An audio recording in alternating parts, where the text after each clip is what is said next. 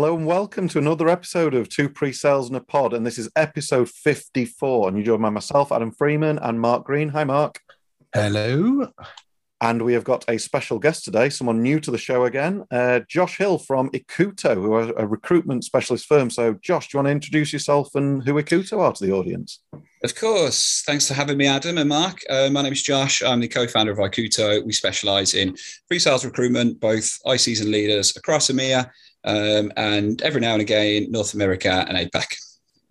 So we are going to do a bit of an update. It's been a while since we've done an update with our good friend John on the recruitment sector and the jobs market.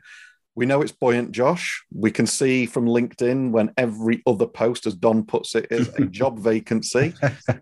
We can see it when every single person in an organisation shares that job. We know how in-demand pre-sales is. Are we reading it right? Is it as in-demand as we see? What's the state of play right now? Yeah, it certainly is. Still incredibly in demand. Great time to be in pre-sales. However, slight caveat, the candidate market now is...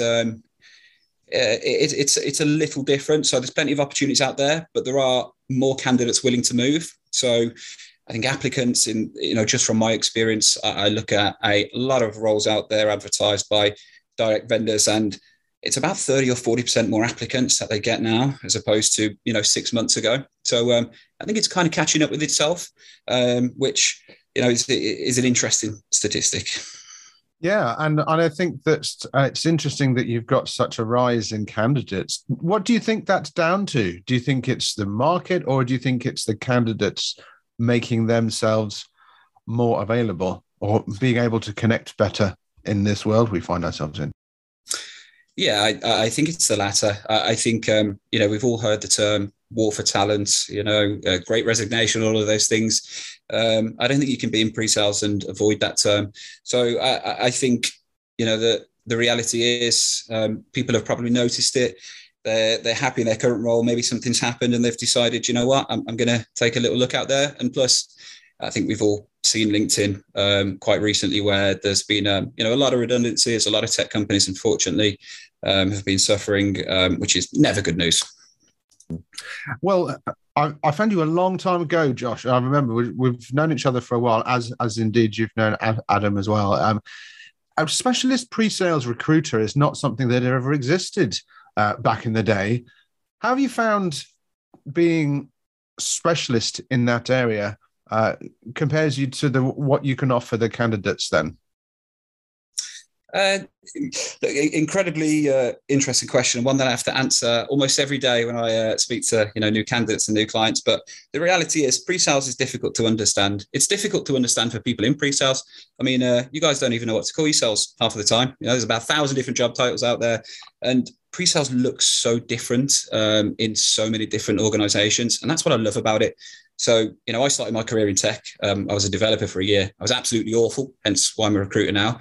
And, I left that industry because I didn't like, I think it was more about the people I was around. I didn't really enjoy it. And then I kind of got into recruitment, fell into it, and years down the line, discovered pre-sales. And I always say, if I could turn back the clocks and if I could start my tech career again, if that was the route I'd go down, I mean, I just love pre-sales. I think it's absolutely fascinating. And when you have that interest in it, it's much easier to pick up, understand, which, sets you above the rest. You can identify opportunities better. You can identify skills better. You can understand your customers' requirements. I absolutely love it.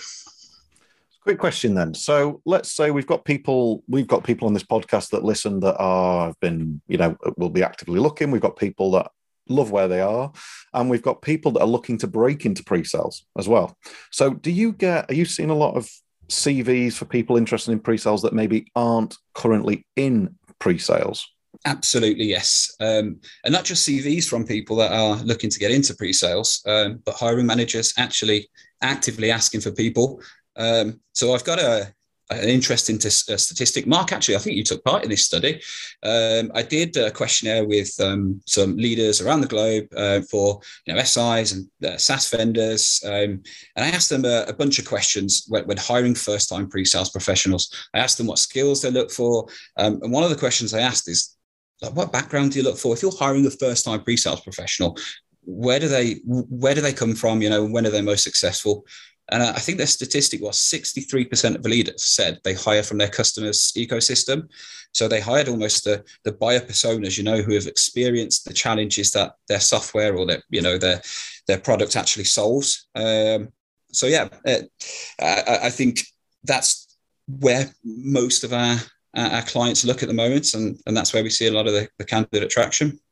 I mean, from a personal perspective, when I take people on, I find the deep industry experience, it's almost easier to put the pre-sales knowledge potentially into someone, especially when you've got good processes, good onboarding, things like that. I would caveat that. You need to be a larger organization with those kind of the furniture around someone to make them successful.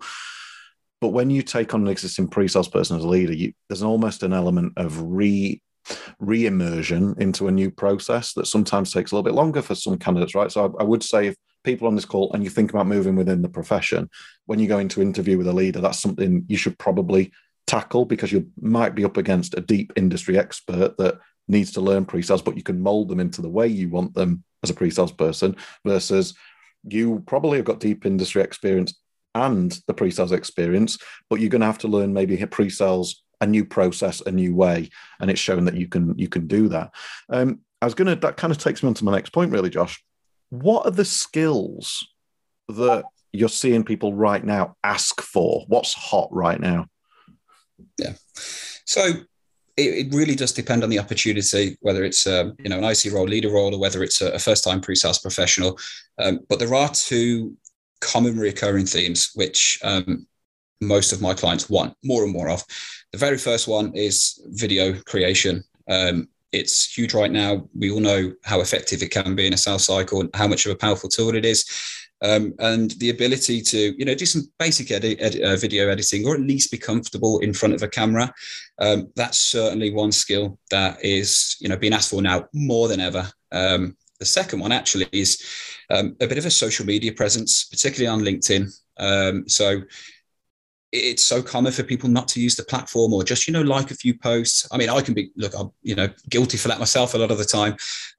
But when the time and effort is put into creating a wonderful LinkedIn profile, there's knowledge being shared. It's not just for recruiters or hiring managers, because hiring managers will research your LinkedIn, not 100% of the time, will always research. But it's also for your customers too, right? To show you're a thought leader of the industry. It can be a very, very powerful tool, LinkedIn. I would bit of advice here from my perspective. I see a lot of CVs, obviously, and we've reviewed them together, actually, Josh. And one of the things that makes it easier for me is when someone just pumps their LinkedIn URL into their CV, makes it so much easier, because you're seeing things like recommendations on there. You're seeing things like, what achievements people have got. You're often seeing a slightly different dimension to what you would get on a CV. And it brings a level of personality to a CV that I think sometimes you wouldn't get if you didn't make that link. So if you are actively looking right now, that's something I'd encourage you to do, is make sure either through a QR code or through a hyperlink on your CV that you've got your LinkedIn presence linked to your CV for sure. Yeah. And if you want to know the power of a CV these days, yes, it's good if you're trying to pick through a bunch of candidates, but if you are a prospective candidate going for a specific role, I got my last job with no CV. Only through the power of LinkedIn, social, networking, getting myself out in front of the company. And that's something that all candidates can do. So that when you have a CV, that goes through the recruiter, it goes through those stages and steps.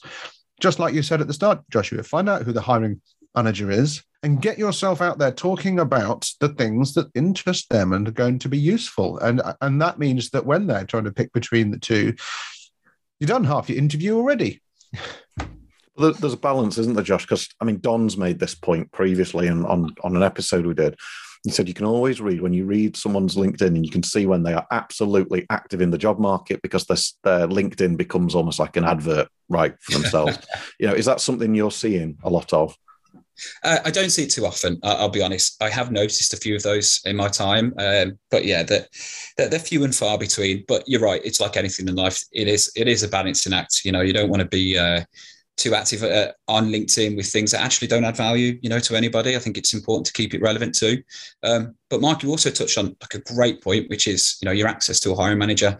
So all of these things, like Mark, your experience, getting your most recent role, it's all absolutely wonderful, but sometimes it's actually not possible. So some organizations, particularly some larger ones with a bit more red tape, they do have you must have a CV. Even if you know somebody, it's a recommendation, you must have a CV. You must send a CV through the particular channels. That doesn't necessarily mean you can't go around the process a little, send your CV in afterwards. But one of the things I would advise anybody out there, if you're not working with a recruiter on any opportunity, or it's a complete cold one, you've never heard of the organization, but you've done your research, you love the opportunity, go and find that hiring manager. So you can use, Boolean search, which I think most people will be familiar with. If you're not, give it a quick Google. It's a real basic set of parameters which looks for keywords in any text, and look for the hiring manager at that organization. Go and find them, tell them that you found this opportunity, tell them that you're really interested, maybe even send them a video to show some of your video creation skills, and tell them why you think that opportunity is really exciting. Ask them how best to apply. If you can send a CV direct, I don't think there's a better way of approaching an opportunity than that. And I mean, let's be honest, that you're going into a sales role. If you can't sell yourself and your value, right, that's the modern sales cycle. We're saying it's video outreach. So, I mean, I've had it off a couple of candidates and I love it, whether they're right or wrong for the role. It's something I'll always follow up on because I absolutely love that kind of inventive way of approaching a job. I think that's really good advice, Josh. So I'd ask you just on that. You mentioned to me, we had a call early in the week, and you mentioned to me there's a lot more candidates per role we're probably seeing than maybe what we saw previously. How does a candidate stand out to a hiring manager in a crowded market where you've got a lot of candidates prepared to move then? Yeah, great question. My prior answer is a good way to do that because, not everybody will do that. One big thing which really surprises me actually that a lot of candidates don't do if they're not advised, of course. I know it's easy when the old saying, but it's actually engaging with the hiring manager in between interview processes. We all know pre-sales is an incredibly busy role, particularly pre-sales leadership. So interviews, that you can have one stage 1 week, another stage a couple of weeks after, particularly if it's a bit of a matrix environment, you need leaders across the globe. It's difficult to get everyone in one place. So an interview process can take a few weeks, which it's never ideal, but sometimes, unfortunately, it has to be that way. So in between those processes, why not reach out to the hiring manager, tell them how much you loved it, tell them what you liked about it. Maybe you've done some further research on, some of the facts you found out in that interview, and ask them about it. Tell them what you found out. Ask them any questions based upon those findings, and that's a great way to show how interested you are. Like we all know, people buy from people to an extent, and if you can build that relationship with a hiring manager, that kind of culture add and that relationship is always going to put you on top of the pile. Absolutely. So, in terms of, I'm going to ask you a question here of why people move, right? We're seeing an economy where, irrespective of what country you're in, right? And we've got listeners in over 50 odd countries. Okay. So your scenario when you listen to this may differ, but from most of the markets that we would operate and you operate in, we've got, levels of inflation now. We've got a level of uncertainty post-COVID. But we've also got things like returning to hybrid work and expectations of some organizations that you'll be in the office versus somewhere, hang on, you've gone fully remote, and actually maybe people wanting somewhere between. This leads me to the point of, are people moving because of money and salary? Is it a lack of opportunity, or is it a desire for a better work-life balance? What is the driver for people moving, do you think, right now? I think anyone actively on the market, so anyone who's contributing to those increase in applicants per role, it tends to be one of a few reasons. Number one is they've finally found out the big wide world of the pre-sales community, and they understand how underpaid they are. That certainly is a reason. Number two, it could be they've been promised something by leadership, aka a leadership position or something of that ilk, and it's kind of not come to fruition, or maybe they've had a bad experience with the hiring manager. Those are maybe the three most common reasons that I find active candidates looking. But I think it's quite important to also remember that a lot of the pre-sales moves are headhunted. So it's either recruiters like myself, or even internal recruiters, or even some hiring managers. I see some hiring managers now with LinkedIn recruiter license going out there and headhunting. Those are a little different. So there may not be a reason why someone's looking to leave. It may just be something newer, shinier, a big opportunities put in front of them. And we all know in a competitive market, organizations, they start paying more, they start offering, better career paths, better training, better, better products are coming out. So it can be a combination for passive candidates. And I mean, probably not you want to hear, but I would say sometimes you're going to consider sometimes the best thing is to stay where you are as well. So just because something's not right in your current role, sometimes the right conversation, sometimes the opportunity might not be apparent to you, but is there. And I've seen people, for example, leave and then leadership opportunities come out just after they leave and go, I wish I'd have known that and I wouldn't have moved because actually that was the only thing I wanted. So I would always say if you're in that position, you should have a relationship with your leader where you can be a little bit more open and you can ask these questions, but also have a personal development plan. Just because you're a very, very good individual contributor, and we've had this conversation, I've had this conversation with you, Mark, as well. Just because you're a great individual contributor, the skill set doesn't always translate, does it, to being a leader? Yeah.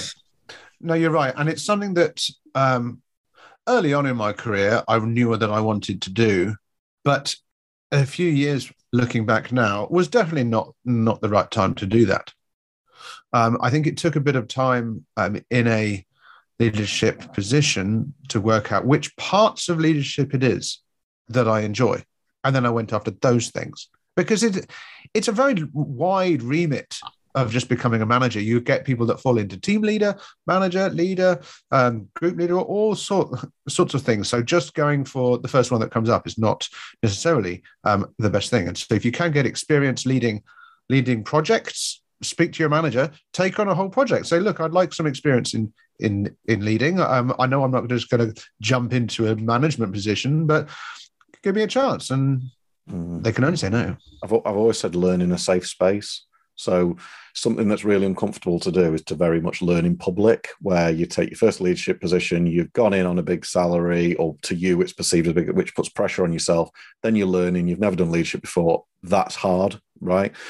Sometimes staying where you are and getting a taste of leadership to see if you like it via a secondment or just by taking on additional responsibilities like Mark is a great way also, Josh, of proving that if there's not a leadership opportunity where you are, but you love it, at least you know it's the right thing for you. And then when you come to yourself, Josh, because I'm keen to understand from your perspective, when you get someone who comes and says, I'm moving because there's no leadership opportunity where I am, got to move. Right, great. Well, you've got no opportunity. You've got no experience leading. How hard is it to place that candidate? And what do you do in that scenario? Because that must be a common thing, right? It's a very common thing, and it is incredibly hard. And funny enough, a lot of the advice both of yourself and Mark have offered is tend to, want to go down. Potentially, it's not the right time for you to move if that's the only reason you're moving for.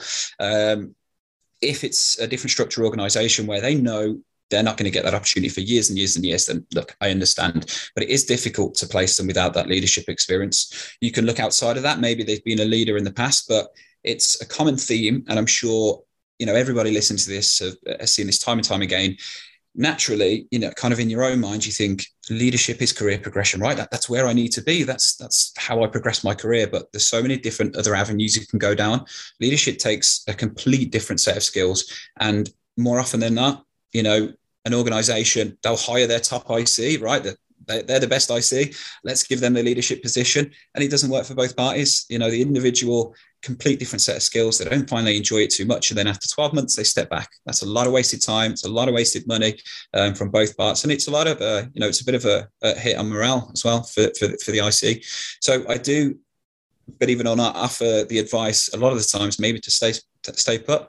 Or if not, it's finding the organization where they can learn how to become a leader in that safe space. And it tends to be a middle management position or a team lead position where they start. And are things like work-life balance coming into a candidate's kind of criteria more, do you think, post-COVID? Absolutely.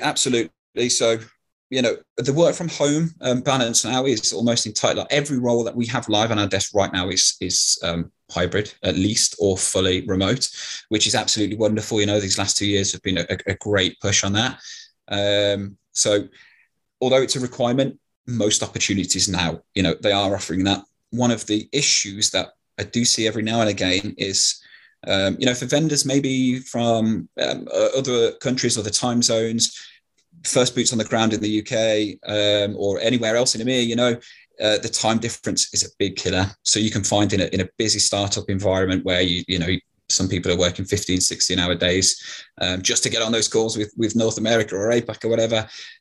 So, you know, that's not for everyone. But as long as you know that from the off and you're aware of those challenges and you're comfortable with it, I still think working for startups is a load of fun. I mean, Mark, I remember obviously you've gone to work for an American organization and you've gone from moving from the UK. So you've probably just gone through that emotional battle, right? Definitely have. And it's really fascinating being the only person in the UK at the moment. It's something that it's very interesting thinking, because if I'm hiring someone for the UK, I'm now not only thinking about their suitability for the job and for the role and whether they fit into the team, but whether or not the shape of the way of working with the different time zones would actually work for someone like that. And that's a really hard thing for someone to say, all of the meetings with your colleagues are going to happen in the afternoon. There is no office to go in and have coffee with someone. Now, I'm totally fine with that. That's kind of how it works, my jam. It's not everyone's jam. So really understanding what you're getting into, and as you grow, then that's a definite fascinating thing.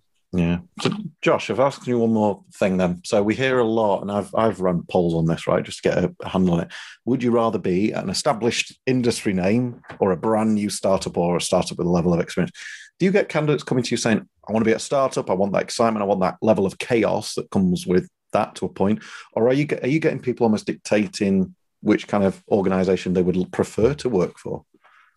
Yeah, absolutely. So it all depends on the kind of relationship you have with that candidate. You know, we've known some candidates for years who we've got a great relationship for, and we'll, you know, actively pursue opportunities with clients that they're not actually clients of ours. You know, they're prospects out there, and that way you can target exactly who they want to work for. You know, what products they absolutely love, why they want to work for them, which is great.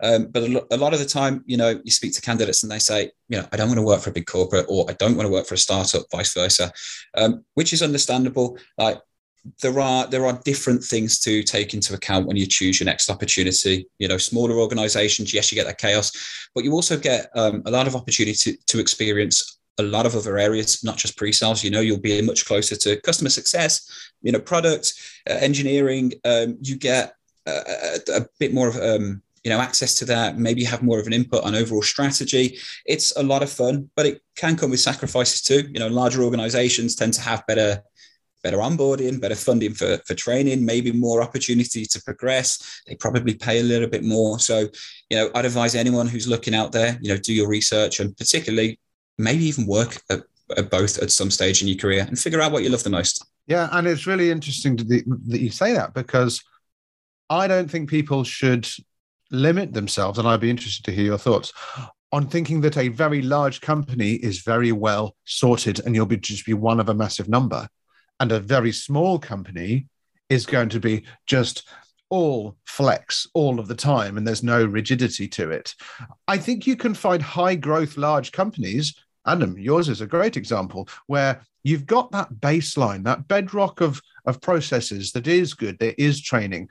HR has got all of the stuff ready, but also there's so much growth and opportunity that you need somewhat of a startup mentality to be innovative and to be jumping into things. Well, you make a really interesting point there. And I've recently spoke to two candidates, right, who made this exact point. And I said, why? We were the only company they were talking to. And I said, why is that? Why have you ruled it? They like the level of agility. And that's a word I use regularly, but I'd not heard a candidate use. And they said they like the level of agility, that we're brave enough to try new stuff. So we've almost got that startup mentality of, let's try and get better. Let's try and innovate. Let's do exciting stuff. But there's still a structure underneath it with a career framework and a plan that they can see themselves progressing. And I would say, this is my advice to leaders here, that when you're interviewing candidates, you've got to sell that candidate a dream that's safe enough they can buy into it, but it's exciting enough that they can see how they can develop. And this leads me on to my question for you, actually, Josh, is, I'm a hiring manager. I want to make sure the best candidates are in front of me at all times, right? How do I make myself as a leader stand out to even like a recruiter like yourself, where I'm saying, Josh, I need the best talent in front of me, not just any talent? How does that happen? I'll pay us the most money, Adam. Absolutely joking. You walked into that one, Adam. Yeah, I did. Yeah, I did. But the reality is, it's how good the opportunity. Like an organisation like us who specialise in pre-sales, I'd like to think we know it very, very, very well. I mean, as you know, Adam, one of our co-founders, actually still works in pre-sales on your side of the fence. It's something that we understand, so we can distinguish a good client between another. And typically, we won't work with an organisation where we don't feel we can help them, or we don't think we'd be doing the right thing by candidates. So the best way you can do it is take the advice that hopefully candidates are taking, listening to this. Also be active on social media. Also share the things that you're experimenting in, trying. So to add to that earlier point, I think you're exactly right. People who are embracing cutting edge pre-sales, who are trying new things, that's incredibly compelling for candidates. So if I know I've got a great candidate who may have other opportunities, outside of Ikuto too, that may be applying through other agencies or direct, I want to put them in front of a client who I think they're going to take the job. I want to put them in front of the best client who's going to offer them the best opportunity to learn and progress. And that's a difficult thing to do when every organization wants to be incredible. So listen, we're kind of coming to the end of I think we could talk all day about this, because I think it's fascinating. I think you have such a unique angle on it. I think the way you go about recruiting, and we've had experience of working together. The views on this podcast are completely my own. I always stress that, but we have worked together, and I think I've enjoyed us working together. We've had a great relationship, and I can only speak from a leader's perspective when I say, you've helped me out with a couple of roles that were incredibly tricky, and we've found some awesome candidates who are thriving in their roles. So, you come with a huge amount of influence now in our profession. It's nice to see specific recruiters like yourself and John emerging that have really got the candidate's best interests at heart, not just move them, then move them again. You do everything for the right reasons, and I know that through our conversations. So if you are in the market and you're not sure if you're right, talk to Josh, right? I mean, we've had some great conversations. If you're a leader and you're not sure you're doing the right thing, talk to Josh. Just want to confirm, I didn't pay Adam to say that, but thank you very, very much for your kind words, honestly. You're welcome. And like I say, you've had a lot here. We came on to talk about the jobs market, and we've gone into other areas, but that's how we roll. So, Mark, any ideas from you? Some actionable insights from people is, do your research. If you're a candidate, do your research on the companies you're trying to get into. Be active, be a person in their line of sight. And then trust Joshua and David and the other guys at Ikuto, because the folks there, and yes, I will confirm this is not sponsored. We've also had good conversations, Josh, and the authenticity and humanity that people such as yourself bring, who don't just post jobs. You don't join a LinkedIn group where we're also hanging out talking about pre-sales and just post jobs.